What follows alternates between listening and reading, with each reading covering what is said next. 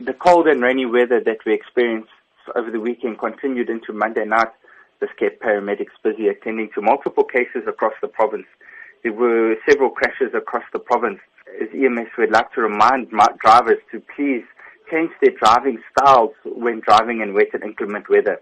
You need to decrease the speed you're traveling at, as most of the crashes that occur when it's raining are due to drivers speeding or not reducing their speed. And it's quite obvious if you just drive around when it's raining, there's some people that obviously ignore this fact and still carry on speeding around.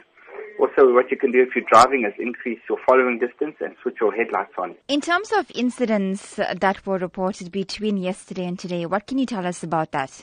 There were isolated cases where buildings got damaged by the heavy rain and wind. Many of the wards from down on the south coast right up north to Richards Bay were affected, and there were multiple houses that either a wall collapsed or the roof was blown off.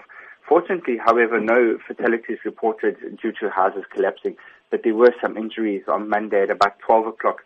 2 children sustained serious injuries when a wall from the house that they were sitting in collapsed on top of them, and these rather large bricks fell and landed on top of them.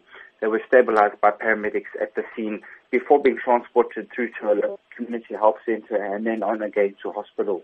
As much as weather forecasts indicate that rain is expected to stop from today onwards in various parts of Durban and surrounding areas, the rain still remains quite heavy.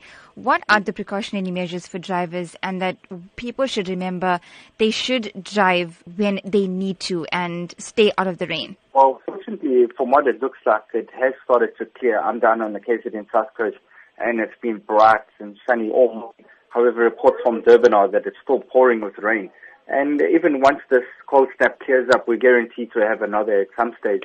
So we always need to remember that when driving motor vehicles, we do need to change our driving style. As many people have a perception that it's the actual rain itself which causes crashes, where it's not particularly the rain that causes the crashes. It just changes the circumstances. And if we don't change our driving style and technique, it can result in a crash much easier.